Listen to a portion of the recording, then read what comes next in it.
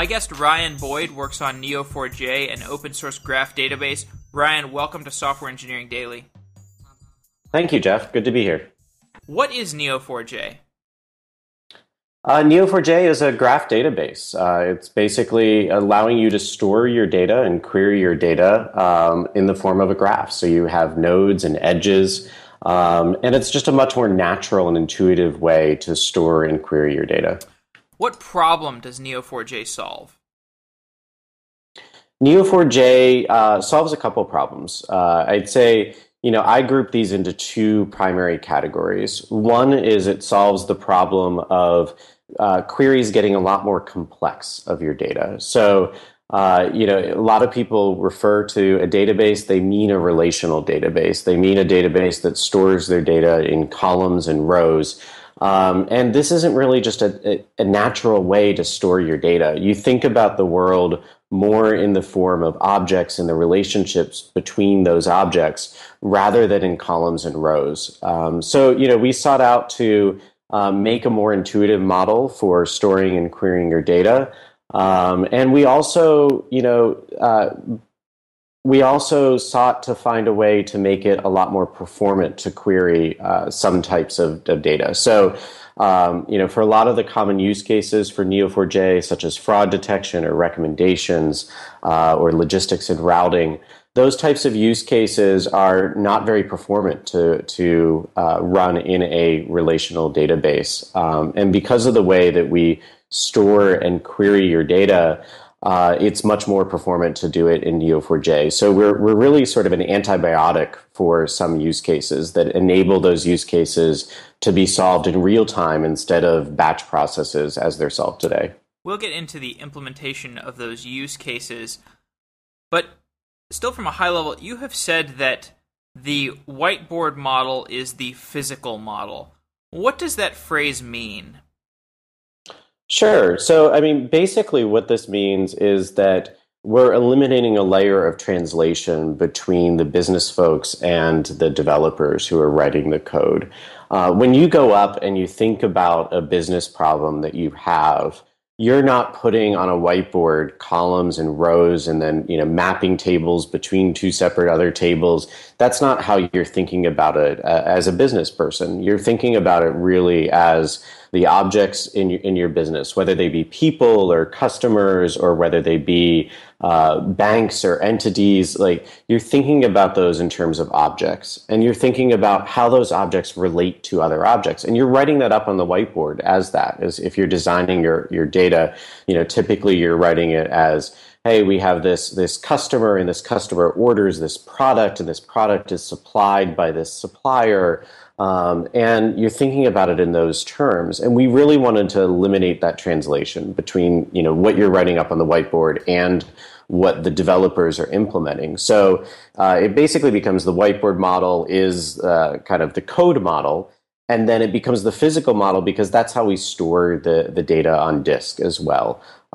We basically store the data on disk as those nodes and the relationships, and then use what's called index-free adjacency to allow you to navigate from one relationship to another relationship, essentially with pointer arithmetic on disk or in memory, which allows us to get that performance benefit. So to clarify, you are saying that Neo4j is not a graph API to a relational database? Correct. Neo4j is a native graph database. We've implemented the storage model from ground up to allow us to have both ACID compliance as well as high performance queries on connected data. Talk more about that storage model. What is being stored in memory and what is in disk? Sure. So basically your entire model is stored on disk. We aim to have durability, and we do achieve durability of your data. So when you commit a transaction, it's on disk. So everything is stored on disk, but then we do provide caching mechanisms such that the data that is frequently accessed is also available in memory, and that just provides an additional level of performance. Disk performance keeps on improving nowadays. SSDs have made it a lot faster to access data on disk, and there's even newer technology that's being worked on by some major players in the industry that makes it even much faster than that. But still, memory is kind of the nirvana. We really want to be able to access the data from memory. So we do provide caching, and a lot of our customers end up caching most, if not all, of their data in memory because memory has gotten a lot cheaper as well. But then we aim to be, and we are online transaction processing with ACID compliance. So we do have to write the data to a permanent storage mechanism on disk. Let's use the example of a social network to motivate our discussion, because social networks aren't going anywhere. Facebook is a really good example for a type of application that people frequently want to develop. If I were building a Facebook application and I wanted to have Neo4j as my database, what is represented in nodes and what is represented in edges? Sure, you can think of it as the natural language that you use to speak about these things. So the nouns are going to be represented as nodes, and the verbs are going to be represented as edges. So in the Facebook model, we have let's just simplify it, and we have people, and then we have companies, we'll say, for pages. And then we have groups. And so a group would be a type of a node. A person would be a type of a node. We call them labels. Labels are the types. And then we have the companies would be a type of a node. And then the relationship, we would say a person is friends with, maybe, as a relationship. So John is friends with Kate, where friends with is the relationship. That relates individual people, and then you might have person is subscribed to a group, and the person is following a company. Where following and subscribed to are the edges. Is there a notion of multiple tables to this database, or is it more just like one giant database or one giant table with all the different types connected? You can have multiple disconnected graphs in Neo4j, and so we have customers that do store in a Neo4j different types of data that are disconnected from each other. But that's actually one of the less common use cases, because people really use us sort of as their master data management. They try to bring all of their data together and figure out how that data is related and connected to each other. So usually the graphs are much more connected. We don't have the concept of tables per se, or namespaces of this data. Basically, you can store and query it as these disconnected graphs. Some people do go about and do create and run multiple instances of Neo4j to have entirely different data sets. And you can do that even on the same machine, just running as different ports. But that's probably a more rare use case. So you've outlined a way that people could represent a social network within Neo4j. Within that type of database, how would a query for people you may know work? Sure. So, we have a query language that we call Cypher. And Cypher should look somewhat similar to people who are familiar with SQL, but it's really optimized for graphs. And I like to call it ASCII art for graphs. So you would say, I have a user, and you can provide an alias. So say like u:user. And I am looking for the people that they are friended or that they friended. So essentially you have an arrow between that user and another user object, and friends with as the relationship in the center. And then that's kind of the grounding part of the graph. So that's the pattern you're looking for in the graph. So you surround that, and this is obviously a little difficult to describe over voice, but basically you surround that in a match statement. So you're matching that pattern in the graph. And then you have a where clause, which allows you to ground, where that is where we're going to start that query from.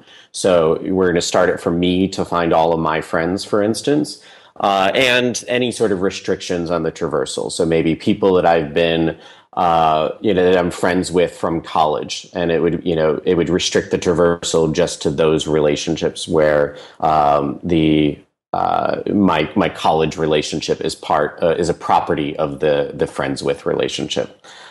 Sorry, not so easy to describe over audio, but you can definitely see great examples of that on our website. Absolutely. And I agree that it's difficult to talk about it in high level of detail, but maybe you could just to motivate it a little more, you could give one more example, maybe like finding degrees of separation between two people at whatever granularity you want to discuss it.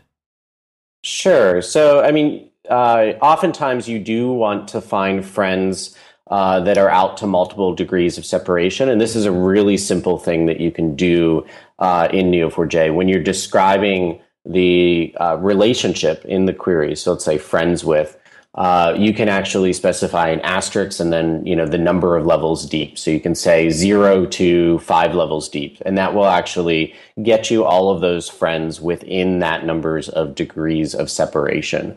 So that's, one functionality of the graph that you can use in the Cypher query. You can also do things like find shortest path. So it will return to you, let's say that, I'm friends with John, and John is friends with Kate, and Kate is friends with Sam. And I want to figure out what is the shortest path between me and Sam. Neo4j will find that path and return, basically the nodes that connect me to Sam.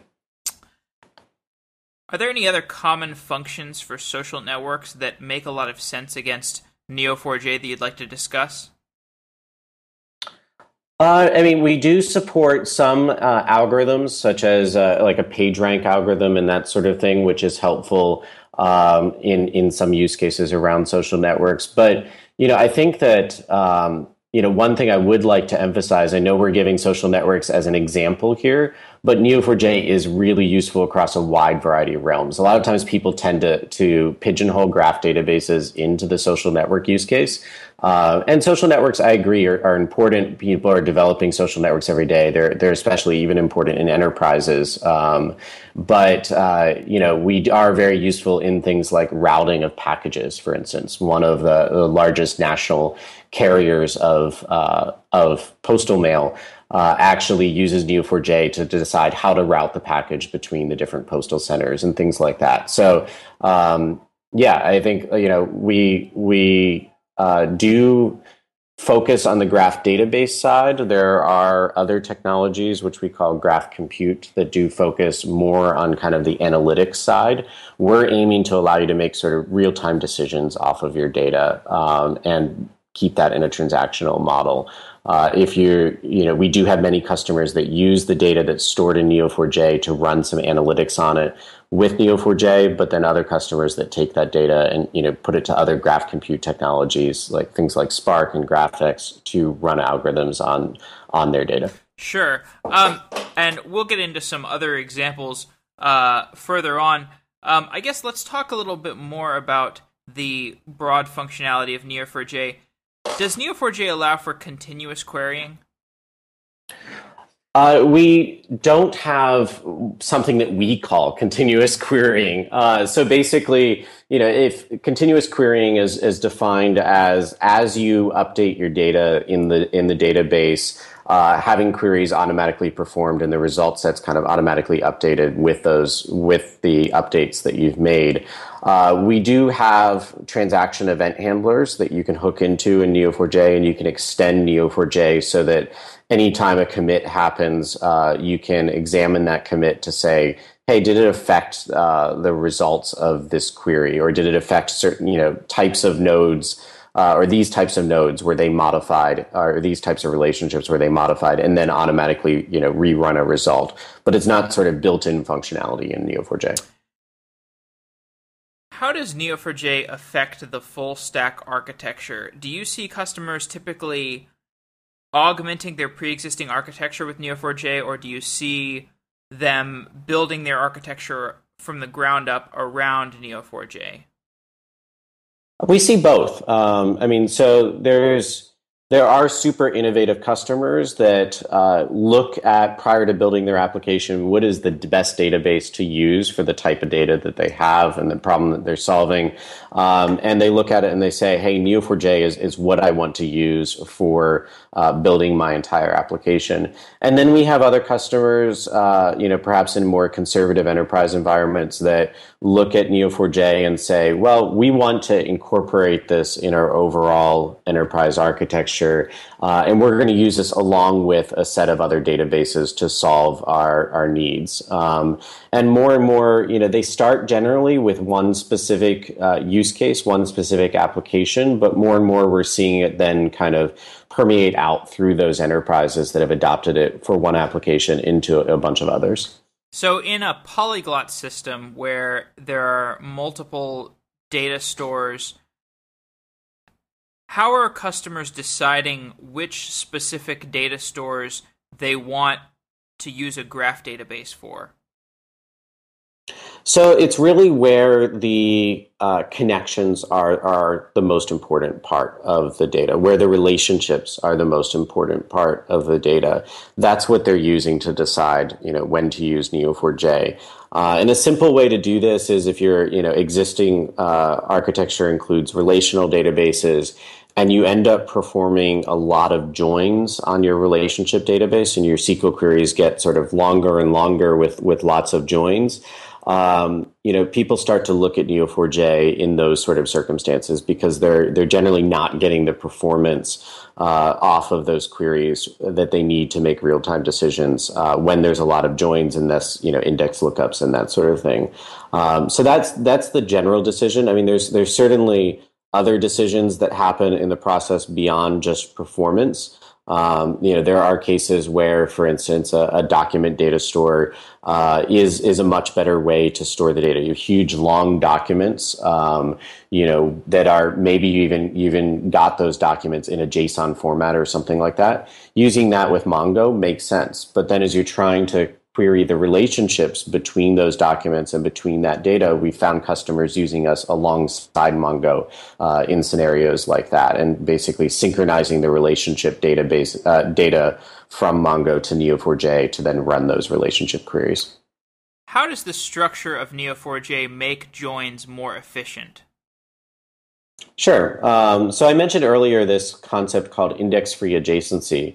An index-free adjacency basically means that as you traverse the graph, you're not looking up in new indexes. So I referred to our Cypher queries for matching nodes and then restricting and kind of bounding the query on a where clause.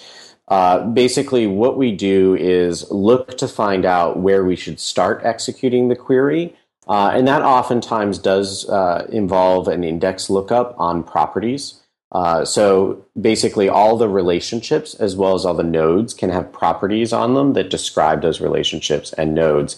And those properties can be indexed. So you do an index lookup to find kind of the starting point to execute the query. And that the performance of that index lookup is not going to be much different than a single query on without any joins or anything like that on a relational database. But then where you get the real performance gains is as you traverse out the graph from there. It is really just doing sort of pointer arithmetic. It's basically saying our next node is 34 bytes away from this node. We're going to just hop 34 bytes and look at that node, and hop another 34 bytes and look at that node, rather than doing index lookups for each of those operations as you would have in a relational database. It's very interesting. Does a Neo4j user need to have an in-depth understanding of graph traversal algorithms? No. We do aim for Neo4j to be usable certainly by everyone that uses relational databases, but in most cases it's usable by people who maybe even find relational databases too complex. Because of the way that we structure the queries, they're just a lot more readable. As you have that sort of ASCII art for graphs, basically you're describing a pattern that is human readable. You're describing an object is linked to this other object via this relationship, and then you're saying what the properties of those objects or relationships have to be. So I'd like to think it's much more readable and more intuitive to create it. So the understanding of what actually happens underneath the covers is not necessary. It certainly is valuable at times when you're trying to get super optimized performance. You're trying to get your queries down to 10 milliseconds or 20 milliseconds or something like that. There's some value in understanding how the data is structured and stored. But most of our customers don't need to understand the overall how a graph works in order to understand how to work with Neo4j. If a database user has built a relational data store and it's scaling out, they're building their application, and they realize that they're doing all these joins that could be made more efficient by a graph database, and they decide they're going to migrate to Neo4j. What is that migration process like, or what is that onboarding process like? Maybe it's more of an augmentation of their architecture with Neo4j, but what do you typically see? We see a lot of people that are kind of in this scenario. So some of our most popular content on the website and webinars and all is converting from relational databases to graph databases, or augmenting, as you say. The way that you do that is you first start and look at, say, what are the data that's accessed most recently, that is accessed in this relationship fashion, in doing a bunch of joins. And we allow you to take your data into Neo4j and import it really in the world's most basic data format of CSV files. And we even just released in Neo4j 2.2 a much more performant way of creating the graph from these CSV files sort of without the transactional overhead for your initial import, where you can do millions of nodes and relationships in seconds. But people are kind of looking at, if they were to take their data and they currently have it in a bunch of tables, you can take each of those tables. Typically, many of those tables are going to be your nouns, are going to be, this is a user, this is a company that we work with, or this is a piece of real estate we have, and those become your nodes. And then you look at sort of the join tables that are essentially doing foreign key mapping, and those foreign key mapping tables become your relationships. And so it's a pretty easy process to kind of look at your existing data and say, how would that map into a graph, based off of natural language structure? And then you kind of export the data out as CSV files and do sort of an initial proof of concept by loading that data into Neo4j, and trying out some queries, trying out those queries that took a lot of joins and were complex to read, and trying those out in Neo4j. So that's kind of how people start off. And then some people do end up doing sort of a full migration, and other people end up doing a synchronization process to take the relationship heavy query data and put it into Neo4j in addition to their relational database. How are people building systems with Hadoop and Neo4j? That's a good question. Hadoop is really meant for massive data storage. You can, and data storage and analytics, I should say. You can put tons of data there, and you can run these MapReduce jobs on your data. But the MapReduce jobs are typically, have performance characteristics of a batch job. So people are looking at that and saying, what are the processes that we're running on Hadoop that are these batch jobs, and which of those would be valuable for our business or organization to have in a real-time way? And then taking, a subset of that data out. In the other scenario that I was talking about, with regards to graph compute, at times you want to do analytics on the entire graph. You want to look at all of the vertices and all of the nodes, and you want to do analytics on all of that. And when you try to do that sort of operation where you're touching every element of the graph, that's where graph compute comes in. So we have people that take Neo4j, their underlying data is stored in Neo4j, and then they're using things like Spark and Hadoop to take that data out of Neo4j, run some compute on it, and then take the results back into Neo4j. So maybe you're calculating weights on your various edges or things like that, that then you'll use to make real-time decisions off of. So some people kind of use them in combination to run analytics on the entire graph, whereas Neo4j is optimized for when you're kind of starting from one point of the graph and your queries are touching a subset of the graph in order to really give you that real-time performance. And what about the Hadoop ecosystem tools that people are using with Neo4j, like Pig and Hive or HBase? How are those being used? So, I mean, the Pig and Hive and that sort of thing is often used on the analytics front. So, I don't see much overlap with Neo4j directly on those tools. Okay. That's more, would be overlap with kind of what people would do with graph compute and use, graph algorithms instead of like SQL queries running on Hadoop. Sure. Yeah, I guess what motivated that question is I saw a slide share about Hadoop and graph databases as applied to bioanalytics, and I'll put that in the show notes. But it explored genetic sequence analysis, biological evolution, and cancer mutations. So how are you seeing people use Neo4j for bioanalytics? We're actually seeing quite a bit of that. In our Graph Connect conference, which is next month in October in San Francisco, we actually have folks from Monsanto speaking about how they used Neo4j to kind of map the genes of food and basically, figure out what the path is of those genes. And I don't know all the details there, but we're seeing it quite a bit in that sort of realm where you're trying to see what are the properties, amongst these different gene mutations that are happening. And we also, see it a lot in healthcare as well, which, related to the bio field. We have folks that are using it for healthcare for diagnosis, as well as I met some folks from UCSF that are using it to understand how they're doing analytics on CAT scans. And so they're running algorithms on CAT scans, and they want to understand when a diagnosis happens, how did that diagnosis get computed? What were the various algorithms that were applied in the chain of operations in order to lead to that diagnosis? So healthcare and the bio field are both areas that Neo4j is used in regularly. What are the cap trade-offs that Neo4j makes?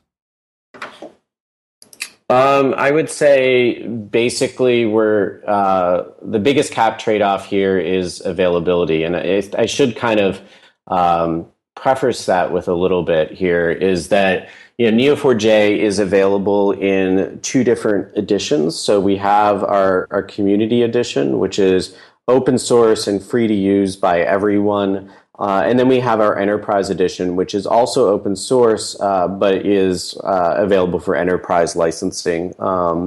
And the enterprise version does provide a cluster approach to running your graph database. It's a cluster for the purpose of high availability.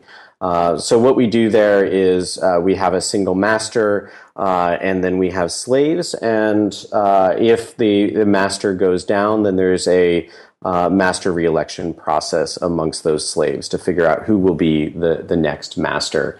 And part of that is that if we do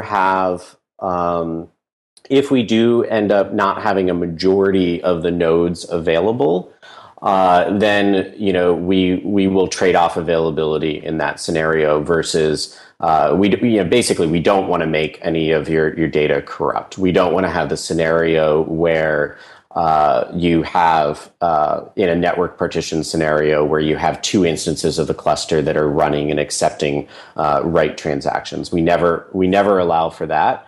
And so in that way, we trade off availability to prevent that from happening. We really, like I said earlier on the ACID compliance set, when you're running on a single node, this is actually really important for us. So, some folks are saying nowadays that base is good enough. We don't find base to be good enough for our customers that are in the finance industry or oil and gas or healthcare. Like, they want their database to be available, and they want to ensure that their transactions are written. And so that's probably the trade-off that we make in CAP. That's interesting. So for your leader election process in the Enterprise edition of Neo4j, did you build your own leader election distributed coordination system, or do you use something like Zookeeper? We built our own.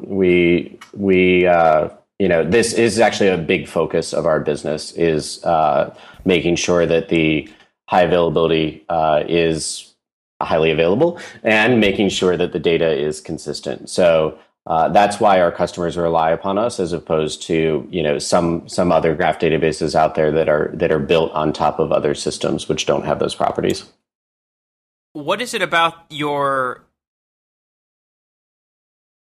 distributed coordination system that has an advantage over using something like Zookeeper? I don't know. I'm very curious about this topic. Sure, I'm actually not that familiar with Zookeeper.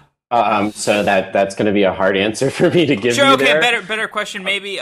What are the advantages you get from building your own distributed coordination system? I mean, I think it really comes down to having control over how everything works, right? Like, there's always advantages in taking, using other people's software in the open source world to, make your development time faster. And so we've chosen to do that in some areas. We've chosen to build on top of Java, for instance, because of the benefits of the compiler, and because of the work that's being done, in memory optimization and cross-platform support and things along those lines. But in the case of architecting our HA mechanism, we've chosen after obviously evaluating the technology out there, we've chosen to write our own. Do you know if it's a Paxos-like system or a Raft system? It's more in the Paxos realm. So as I've done interviews this week, there seems to be an evolution in what people think of as a database. How do you define the term database today? I think database is defined today as it always was, but sort of the common interpretation has returned back to its roots more. So what I mean by that is, if you asked someone, 15 years ago, you asked someone, spin up a database for me, it was automatically assumed that was a relational database, and probably assumed that it was, Oracle or MySQL, or maybe DB2 or things like that. But, database was sort of synonymous with a relational database, and synonymous with a database that handled queries in SQL 92. Today, I think that we've returned more to the roots of the term, and we've returned more to the idea that a database just means something where you can store, query, and access your data from applications. And exactly how that data is structured, or what the properties of storing that data, or transactions or no transactions, and all of that are really based off of what database you choose to use, rather than kind of the predetermined destiny that existed in that term 15 years ago. So I actually like where it's gone, because people actually, as computer scientists, are looking at the different options out there, and choosing amongst a lot of different options, rather than sort of having this predetermined destiny that existed, in, say, corporate IT culture back 15 years ago. Yeah, it's kind of the movement away from one size fits all. Neo4j is written in Java. I've had some conversations with different database creators over the past week, And there's an interesting set of trade-offs when you decide to write a database in a garbage collected language versus a non-garbage collected language. Maybe you could talk some about the development of Neo4j in Java, and if you have any insights on the garbage collection trade-offs, that would be an interesting point to touch on. I mean, I think garbage collection is one of those things in Java that, the developers of Java itself have improved a lot over the years, have written different garbage collectors over the years that have dramatically improved how garbage collection works and eliminating or lessening pauses and that sort of thing. With Neo4j, we've kind of, this is one of those areas where we have decided to kind of take advantage of and build upon what other folks have written. So, Java allows our development team to be productive. It allows the, enterprises that adopt Neo4j to use a technology that they're familiar with, that they have staff that, can use Java already. And, it's just sort of decades of experience that went into the programming language, including things like memory management and cross-platform support and such. As we move forward, we're definitely looking at ways that we can optimize. And there are some cases where, we're going to be doing things outside of the way that Java traditionally does it in areas like memory management, to improve, improve our caching strategies and things like that. But we started off, by using Java with there was a good model already in place there, and we're just working on iterating in that and making it better and better over time. Could you touch on any of those unusual things you're doing that are outside the realm of typical Java applications? It's things along the lines of deciding where we store our data and caches. So moving the caches off the heap, for instance. In the past, the cache has just been on the Java heap, and thus has the management that's built into Java for that memory. And for a variety of reasons, and I don't know all the details here, but we've chosen to move that cache off of heap to get better performance in our caching. Could you talk more about the transaction model of a Neo4j insert or query? What degrees of atomicity do you get?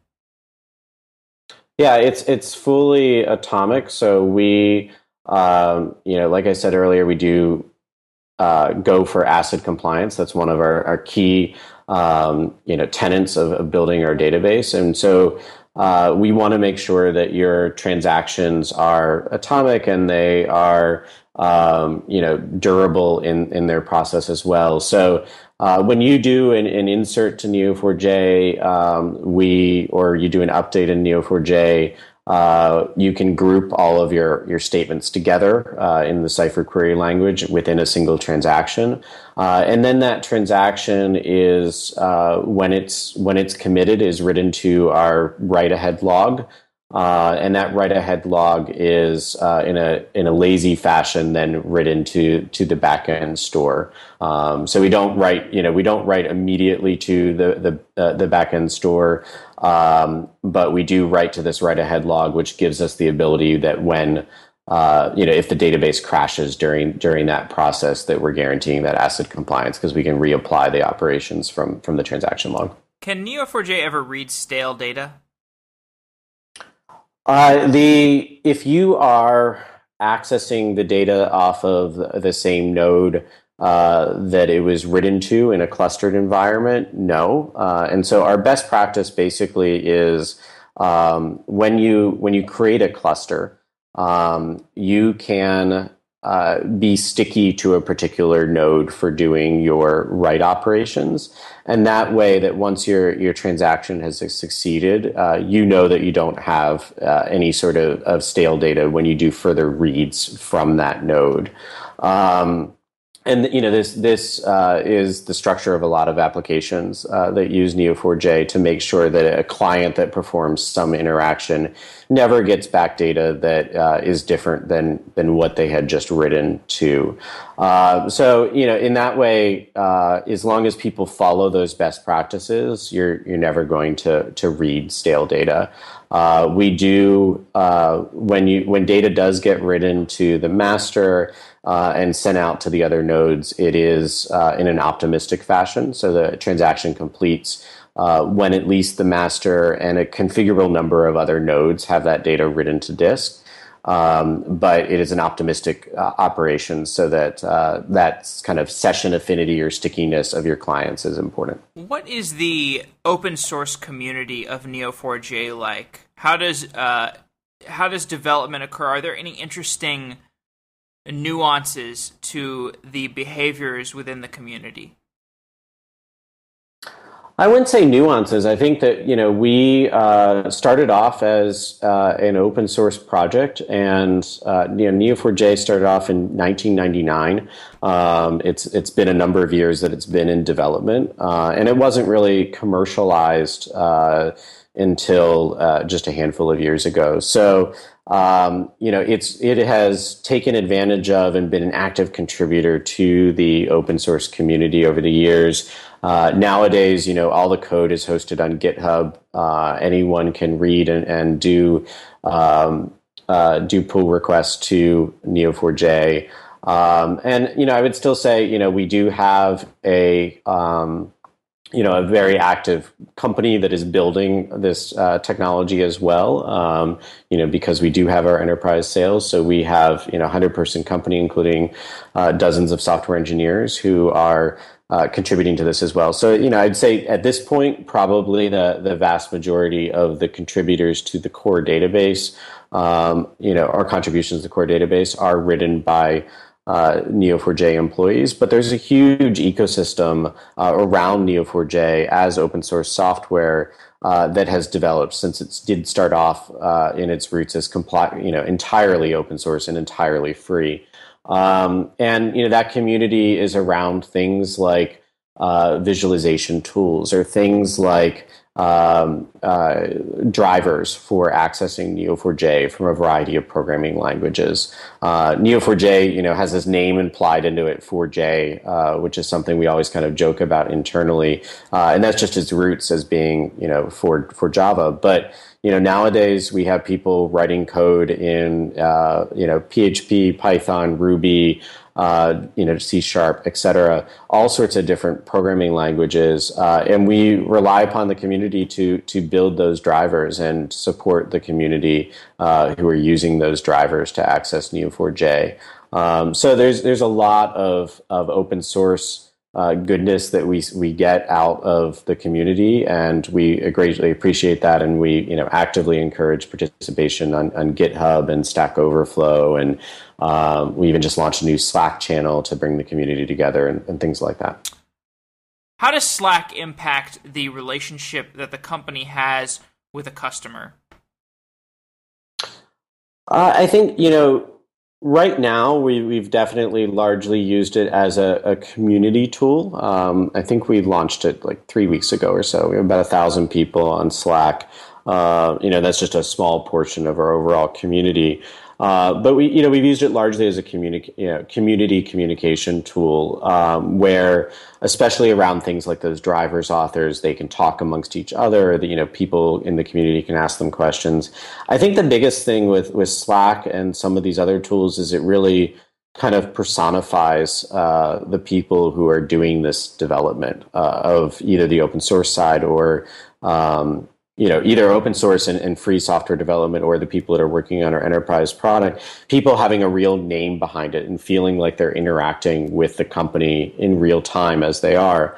And that, that just has a lot of benefits to build trust and build the relationships between individuals. So, I've seen communication on there that's about Neo4j, but, also people will just talk about random topics. And I think we're seeing, somewhere around, 50% of the communication that's on our Slack channel as being direct messages between users as opposed to things that are happening in channels. So it's just giving a better way for them to connect that is more instantaneous than previous channels that people would use, whether it be GitHub issues or Twitter or things like that. It's a fascinating development. Could you talk more about the origin story of Neo4j? Yeah, so Neo4j really started off, I was saying 1999. It was the group of founders were developing software for enterprise CMS in Sweden. And they ran into some challenges on performance, as a lot of people do. They were using a relational database. They had about 20 software engineers working on this project, and they found that 10 of their software engineers were working on the underlying database.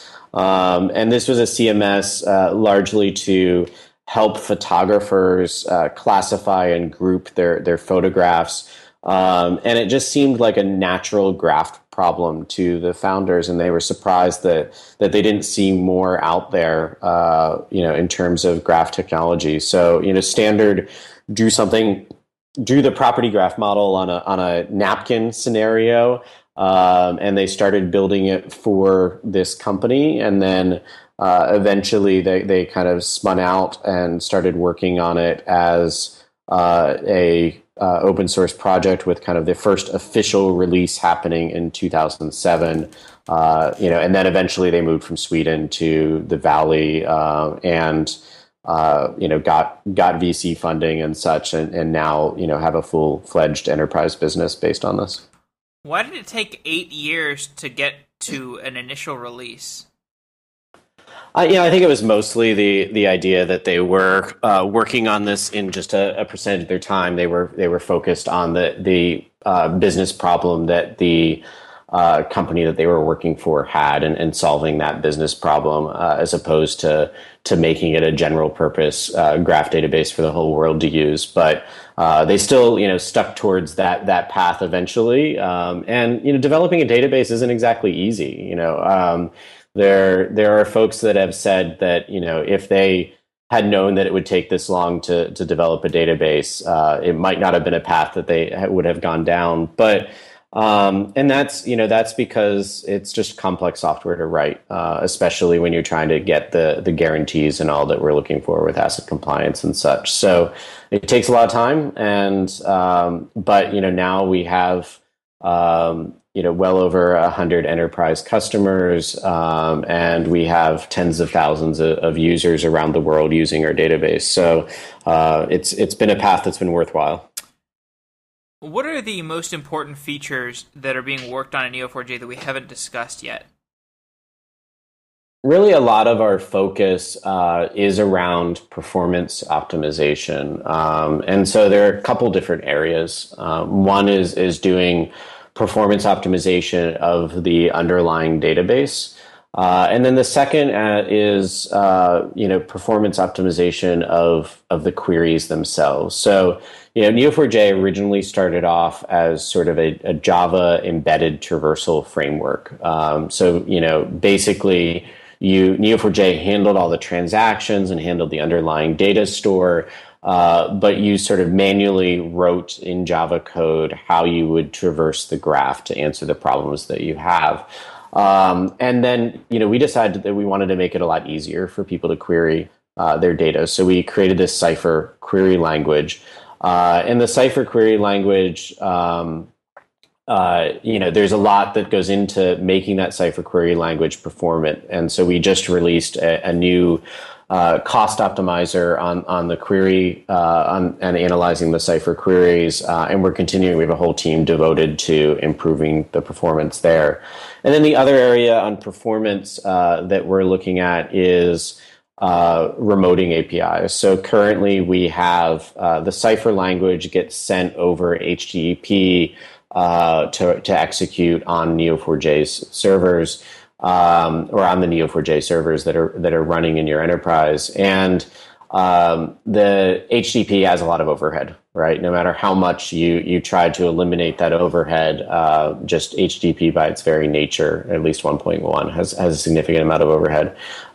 So we are creating a binary remoting protocol that eliminates some of that overhead. And with the new binary remoting protocol, we have a lot of work that we're doing around the drivers and such as well. And some of it is, we're writing some of the core underlying low-level drivers in various languages, but we're getting the community, really spun up around adapting the other higher-level drivers that they've already written in the community to use this remoting API so that people can have faster query times in Cypher. Ryan Boyd, thank you for coming on to Software Engineering Daily. It's been a pleasure talking to you about Neo4j. It's been a pleasure talking to you too, Jeff. Thanks for having me.